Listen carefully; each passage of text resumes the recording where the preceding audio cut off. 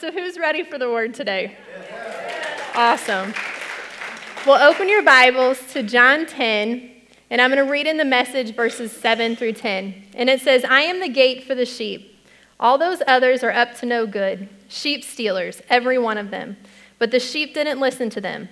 I am the gate, and anyone who goes through me will be cared for, will freely go in and out and find pasture. A thief is only there to steal and kill and destroy, and I came so that they can have real and eternal life, more and better life than they ever dreamed of. So before we get started today, let's go ahead and pray. Dear Father God, we just come before you and we lay this message down at your feet, Lord God, and we lay this morning. And I pray that you would plant seeds in the hearts of every person here. Father, you know what each person is going through. You intimately care about the situations in their life. And so I pray, Holy Spirit, that you would minister freely as you see fit to each person, that you would have your way in here and you would anoint this message, and that it would be something that would come forth from you in powerful and mighty. In Jesus' name, amen. Amen. So here at Life Church X, we are very passionate about helping people find their purpose. And so I wanted to talk to you today about blazing a trail of purpose. And the reason why we are so passionate about helping people find their purpose is because we recognize that it's each person who believes in Jesus, who's born again, walking in their purpose that really is the hope of the world. It's each of us doing what we were called to do that's going to change the problems in our country around, going to change the nation around, and then it's going to usher in revival again. And so we want to help people first recognize they have a purpose, and then give them tools and equip them to be able to walk in that purpose. And so I'm sure many of you at some point in your life had asked the question like, well, what is the purpose for my life? What am I here for? And that question is a God-designed question that he placed in the heart of every man. And once we get to a certain age, we all ask that because it was put there to draw us to himself. The only place we can find the answer to that question is in relationship with the Father. And God, he knows what he's doing because he created us for relationship. And so by putting that question in our heart, it's drawing us into relationship with him. Isn't that amazing? That he wants so much for us to be in relationship with him, that he would create us with a purpose that would draw us to himself. But walking out the purpose for our life isn't always smooth and easy, is it? Oftentimes you don't know where you're going. You usually feel unequipped and unprepared. You kind of feel like Daniel Boone, or at least I do, out there in the westward expansion, macheting through. None of you? No? Okay, that's just me. All right, well, I feel out there. I picture myself in these places, I guess. But I certainly don't feel like I always know what I'm doing or like I'm prepared and ready to go. And a lot of times I do it shaking. Can any of you relate to that? Well, as I was thinking about this, I got two pictures in my mind, and I like to see pictures. It helps me understand things better, so I want to show you one here today. The first one is a road, and it is already carved through the landscape. It's paved, all the potholes have been filled in, the obstacles have been nicely removed out of the way, and all the dangers have been gone. You can jump in your car and drive 100 miles an hour or 60 miles an hour down this road, and you can zip on by all the landscape and scenery. But something that really stood out to me is you can do that, and once you're gone, no one really knows that you were there. Then I got a second picture, and it looks more like this. There's no car in this picture, although Kim McBride told me that she would totally take her Jeep in that picture. I said, you're messing up my illustration. Don't tell anybody that. But you would have to take a chainsaw or a machete or something, and you would have to knock out a lot of the obstacles on this path. You would probably come into some pitfalls or ditches or whatever, possibly some venomous snakes or mountain lions, at least poison ivy, right? Some dangers along the way. But this path, once you walked through, you would know that someone's been through that path. The landscape and the scenery would change on that path. Around where I used to live in the Arnold Imperial area, there was a lot of old roads. And those roads were kind of built around the landscape. They were probably some wagon roads that were paved over once we had cars. And so they were kind of dangerous, very narrow, cliffs on the other side. You could certainly fall off. But as the population grew and things started changing, they started rerouting these old roads. And as that was happening, I realized a couple of things. The first thing I realized is since I was born and raised there, how long I drove on those roads kind of on autopilot. I just knew all the turns that I was going to make. I knew where all the stop signs were, and I just kind of went along the way, maybe reading a few texts here and there, not too often, but I could get from my house to the store or whatever and not really think about it. But as they started rerouting these roads, I had to start paying attention. All of a sudden, there were stop signs showing up where they never were before, and roads were closed, and I had to take a different path to get to where I was going. And it kind of became a topic of conversation in our family. Did you see that new stoplight over there? Did you see how they closed that road? They moved that entrance, and I don't even know where I'm at when I get there. No, that was just Grandma. That wasn't me. No, no. I'm just joking. But anyway, we had to stop and take notice and pay attention to where we are going. And it made me realize that as a Christian, isn't that the life that we are called to live? We're called to live a life to where people are going to notice God in our life. They're going to notice where we're going and what we're doing, and they're going to watch, and they're going to be like, wait, I'm going to see if God's going to show up like she said that he would show up, or if he's going to stay true to his faith like he claimed now that the pressure is on. We are called to walk a life to where we're changing the landscape around us. Jesus said that we are the salt of the earth. Have any of you heard that before? It's a really common statement. Now, I don't know, there's probably some bakers in here that already knew this, but I always thought salt is a seasoning, and so it adds flavor. So we add flavor to the world around us. Makes sense, sounds good, right? Until I looked into what salt really does. And salt actually doesn't add flavor, but salt does three very important things. Salt enhances certain notes, like savory notes. So when you put salt in a savory dish, it kind of pulls out notes so you can experience them in the fullness, and you get the robust flavor that was designed for you to get in that dish. As Christians, we are supposed to come in and we are supposed to enhance the world around us. We are supposed to bring out the goodness of God, point out God and what he's doing in the lives of people, pointing out, I see purpose on your life. I see God moving in your life, and enhance the world around us. Salt does something else. Salt also, it balances sweetness. So that's why you put a little salt in your cakes and things like that. I always wonder, why is there salt in cakes? It doesn't make sense. But it's to balance the flavors and blend them all in so it doesn't feel like you're eating different flavors. It makes it all meld together, all nice and beautiful, and we get our dessert that we want. And it reminded me of a story I read in a book called Prayer Evangelism. And in that story, there was a group of people that wanted to minister to a neighborhood. And so they prayed about it, and they felt like God said, before you go and minister to that neighborhood, what I want you to do is I want you to go and I want you to pray around that neighborhood. And so they decided to, once a week, say every Friday at 2, go and pray over that neighborhood before they talk to anybody. After they did that for a time, they started talking to people, and there was this one lady that as they came up to the door, she was like, come in, I want to talk to you, I'm so excited. And they're like, what? You know what? What's going on? And she was like, I've got to tell you that all of a sudden I started realizing that every Friday at 2, I started feeling the peace. And I didn't know what was coming. I didn't really realize what it was, but I started feeling peace. And then I noticed that it was when you guys would walk by that I would feel peace. And so I am so excited to hear what is going on with you and what you have to say and what you're doing here. They brought balance. Without even saying a word, they brought balance to the situation. The third thing that salt does is it suppresses certain notes like bitterness. And aren't we called to do that?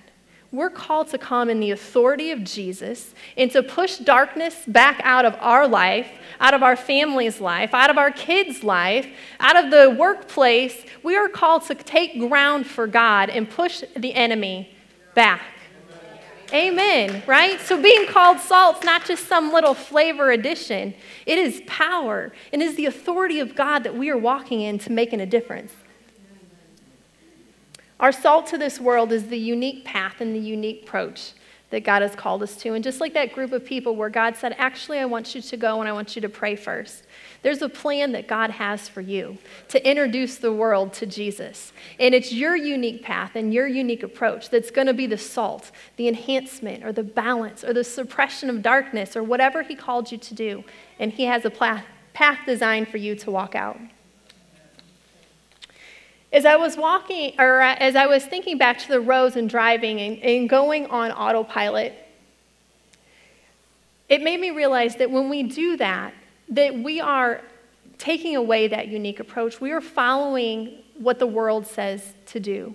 We are going the way the world says to go. And by that, we are not actually looking any different than the world around us when we're going on autopilot. And so that's why our unique approach is designed to be attractional, right? It's designed for people to take notice. We're not supposed to always walk the path that has already been paved. And in Ephesians 2:10, it says, "For we are his workmanship, created in Christ Jesus for good works, which God prepared beforehand, that we should walk in them." So if our purpose is unique and our path is unique, then we have to walk a unique road. And it made me think of this scripture where the Bible says that we are knitted together in our mother's womb. And if you think about knitting is not something that you just slap a bunch of pieces together. Knitting is something that it's a little bit at a time.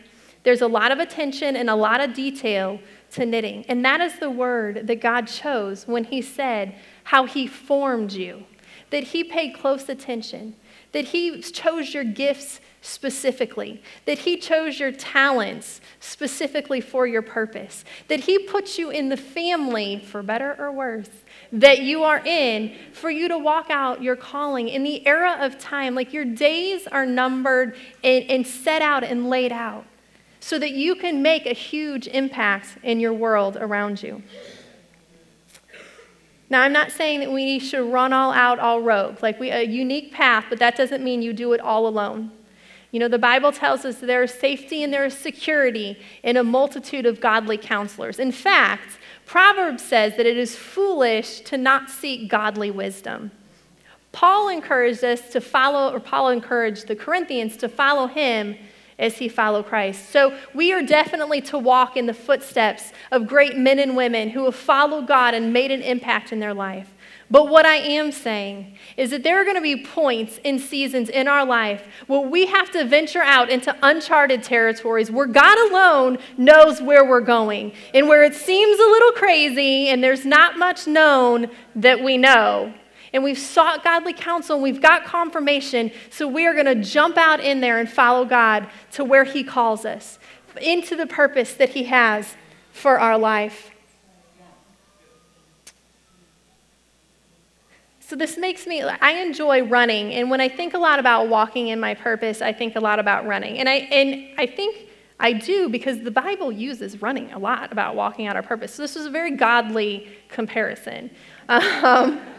No, but when I'm running, I realize that to go further or to go longer, to do something that I've never done before, that there are two things that I really need. More than my physical fitness, I need to have oxygen, and I need to have the right mindset. And I realized that our ability to take in oxygen, and I looked it up, it says if you don't have enough, that your muscles start to cramp, that you start to get tired, or more excessively tired, that your heart starts pumping faster, and it's trying to pump oxygen to all the places in your body that are saying, I need oxygen, and eventually confusion will set in.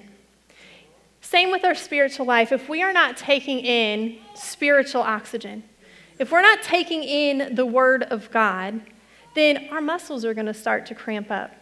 And confusion is going to start to set in. We're going to start saying, wait, why did I venture out into this place anyway? Where am I going? Did I even really hear God?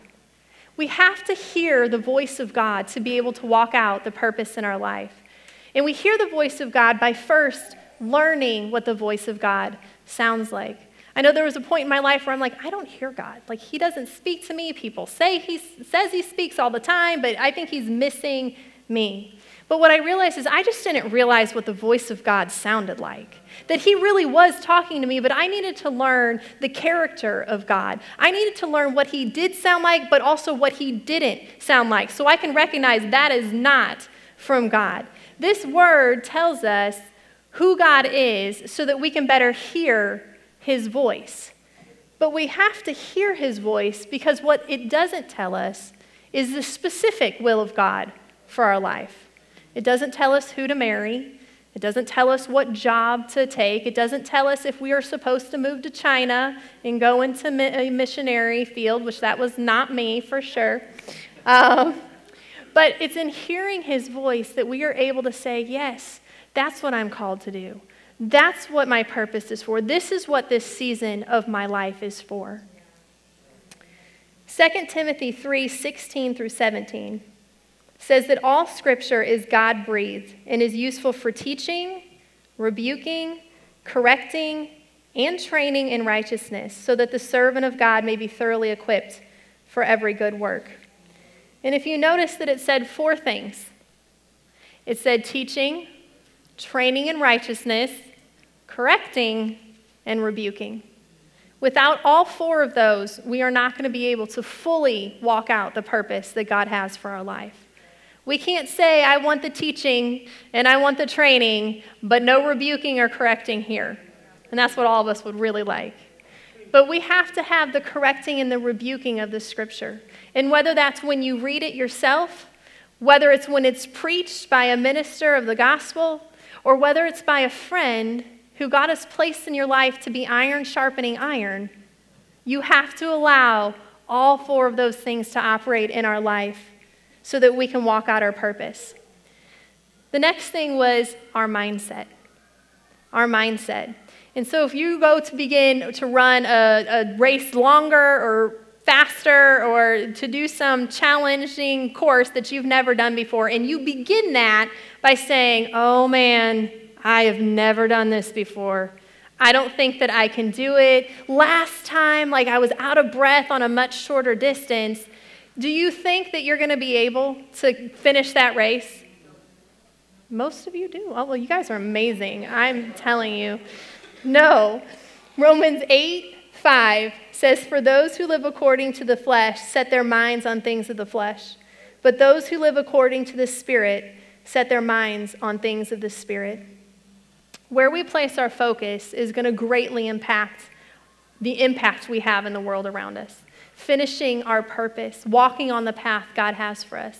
If our focus isn't on that actually God is the author and finisher of our faith, will never leave us or forsake us. If we aren't taking these promises in and focusing on those and thinking on the things like the Bible tells us that are pure and lovely and godly, then we are going to eventually get to a place to where we don't think that we can do it. We're going to take it into our own hands. We're going to think that we're the author of our journey. And then we're going to say, well, I don't see the provision out there, so I don't think that I can do it, and I must have gotten it wrong. But when we keep our mind focused on God and moving forward and on the things that he's called us to do, then we will better be able to finish our race. I know when I'm running those longer distance, I give myself pep talks. And my grandma used to say, if you talk to yourself, then you're a little crazy. But irregardless, maybe I am. But I would tell myself things like, get to the top of the hill. If you just make it to the top of the hill, you'll be okay. And then when I got to the top of the hill, downhill from here, baby. Just keep on moving. This is the easy part. And then make the next house or the next light post until I got to see the finish line. And then when I would see the finish line, it would be like, you're a sissy if you don't make it to the finish line. You can see it now. But that's what we have to do in our journey with God. God, I don't have to see myself making it to the end. I just need to see myself making it to the next place that you called me. The word says that the word of God is a lamp unto our feet and a light unto our path. And when we keep our mind focused on what God has shown us, then he's going to lead us step by step, like that lamp, all the way to the vision that he has placed in our heart on the other side. Isaiah 26:3 says, you keep him in perfect peace, whose mind is stayed on you because he trusts in you. And so when we keep our mind stayed on God, then he keeps us in perfect peace. When our eyes are there on him and his plans, then we aren't focusing and paying attention to all the stuff that's going on around us. We're keeping our mind focused on him, and he's keeping us in peace, and he is authoring our journey along. But when we do that, it is an act of trust. We're saying, God, I trust you. So I'm going to keep my mind on you because I trust you. And in Psalms 9 through 10, it said, those who know your name trust in you. For you, Lord, have never forsaken those who seek you. So we have a promise right here that if we'll put our trust in God, he will never forsake us. None of us are going to get to the end of our life and say, you know what, God, that decision right there, you failed. Like, that was not good for me. We are going to look at every part of our life, every time we trusted him or followed him, and we're going to say, God, you worked it out for good. Because he works out all things for good for those who love him and seek him. When I run, especially, the path to purpose are times when the pressures can seem to be heavy. And I remember one time when I was running, there was a lot of pressures, things that I was dealing with, but it was also a very hot day. So it was kind of like pressure with pressure. But I like hot, like I mentioned earlier. Heat is good, cold is bad. And so I was like, I can do this. And so I went for a run. And as I came back, I realized that I was overheating a little bit. And if I went inside in the air conditioning, I might pass out. And so I was walking around my yard just trying to cool down. And in the midst of trying to do that, I felt this breeze blow. The heat was bearing down still. Nothing else had changed, but there was this breeze that blew. And when it did, I heard God speak to me and say, I will refresh you by my Spirit in the midst of the heat. In the midst of the heat. And God spoke to my heart, and he was telling me, he said, Katie, you're praying for influence. You're praying for impact. And for those people that you're praying for, that they are watching you in the midst of the heat. When you're under that pressure, they are watching you. And through this situation, am able to show them my goodness, show them my provision, show them that those who trust in me will not be let down. But if I remove you from that pressure, then it's going to impact your ability to influence people. That your influence is going to be diminished and your impact is going to be shrunk down.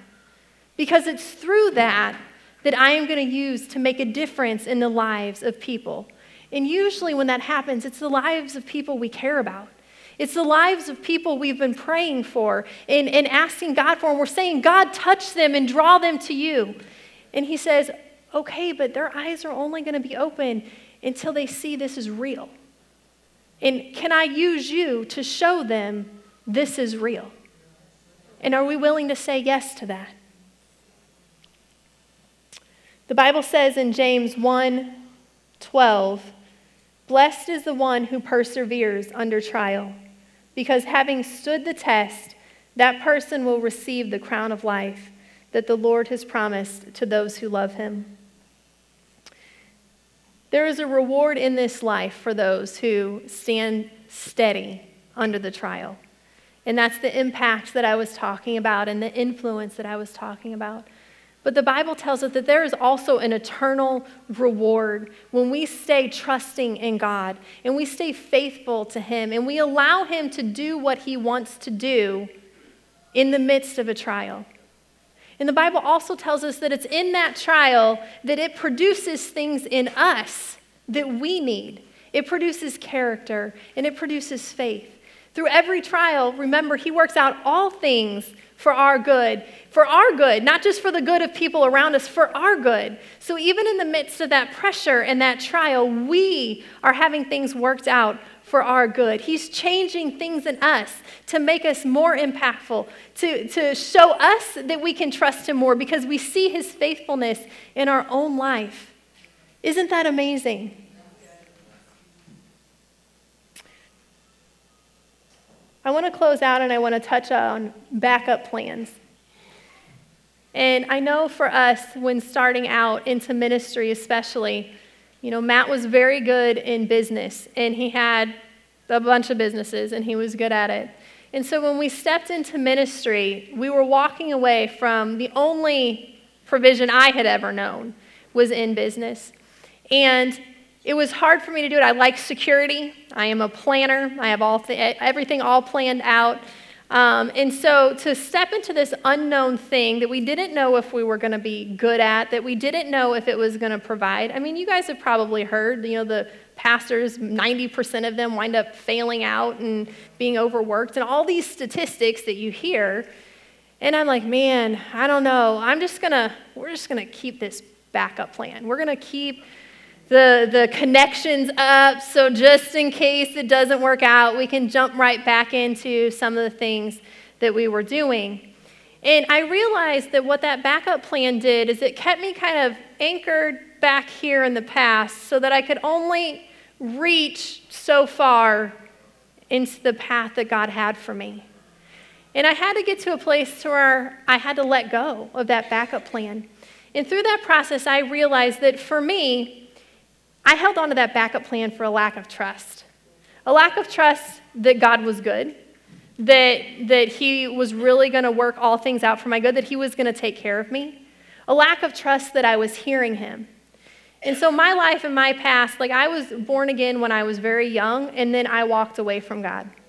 And so I know that God forgave all the people who didn't know any better, but what about the people who knew better and did it anyway? And so I really felt like, yeah, he forgave me, but he's going to I'm going to have to suffer some consequences for it, because everything you do has a consequence. That's what we're told. And so the plan for my life is going to be a really hard one so that I can be punished. And that's what I thought God saw me as. That's what I thought his thoughts were toward me. But I had to get to a place where I realized that when he says you are forgiven, that is completely washed away, forgiven. The Bible says that he forgives and forgets. And so I think that there's times when we're like, God, will you please forgive me for? And he's like, what? I don't know what you're talking about. Because you've already asked for forgiveness 15 times, and he's already forgot it, and you're the one who's still remembering it. And I had to get to a place where I was like, God, I am going to trust that you are a good father, and that when I step off the path, that you're going to be like, honey, come on, let's get you back on the path. You stepped off. Wait, hon, hold on. You made a misstep. Let me turn you back onto your path, just like a good father would. He's not going to let us wander out into a ditch and be lost and be like, ha, told you shouldn't have done that. You weren't listening to me, like I do occasionally with my kids. I know. Sometimes I have to remember God is a much better parent than I am to my kids. And so, anyway, pray for my children, please. But he is a good father, and he is not going to let us jump off into somewhere that's going to harm us if we're seeking him and if we're trying to do his will for our life. He is going to keep us on that path. So I had to let go of that backup plan. And I had to say, all right, God, I am jumping into this thing with both feet. And whether I sink or swim, whether we are fantastic or no one wants to hear what we have to say, we're going to follow you. Because all we know is that we believe this is where you're calling us. We believe that you're leading us on this path. And you know what? If we have it wrong, you're going to somehow use this decision and say, I am proud of you anyway. You trusted me. And even though you messed up, I'm going to lead you to where you need to go. And I'm going to put you on the purpose for your life. Isn't that amazing? We serve a good father. A good father. Habakkuk 2:3 says, for still the vision awaits for its appointed time. It hastens to the end, it will not lie. If it seems slow, wait for it. It will surely come. It will not delay.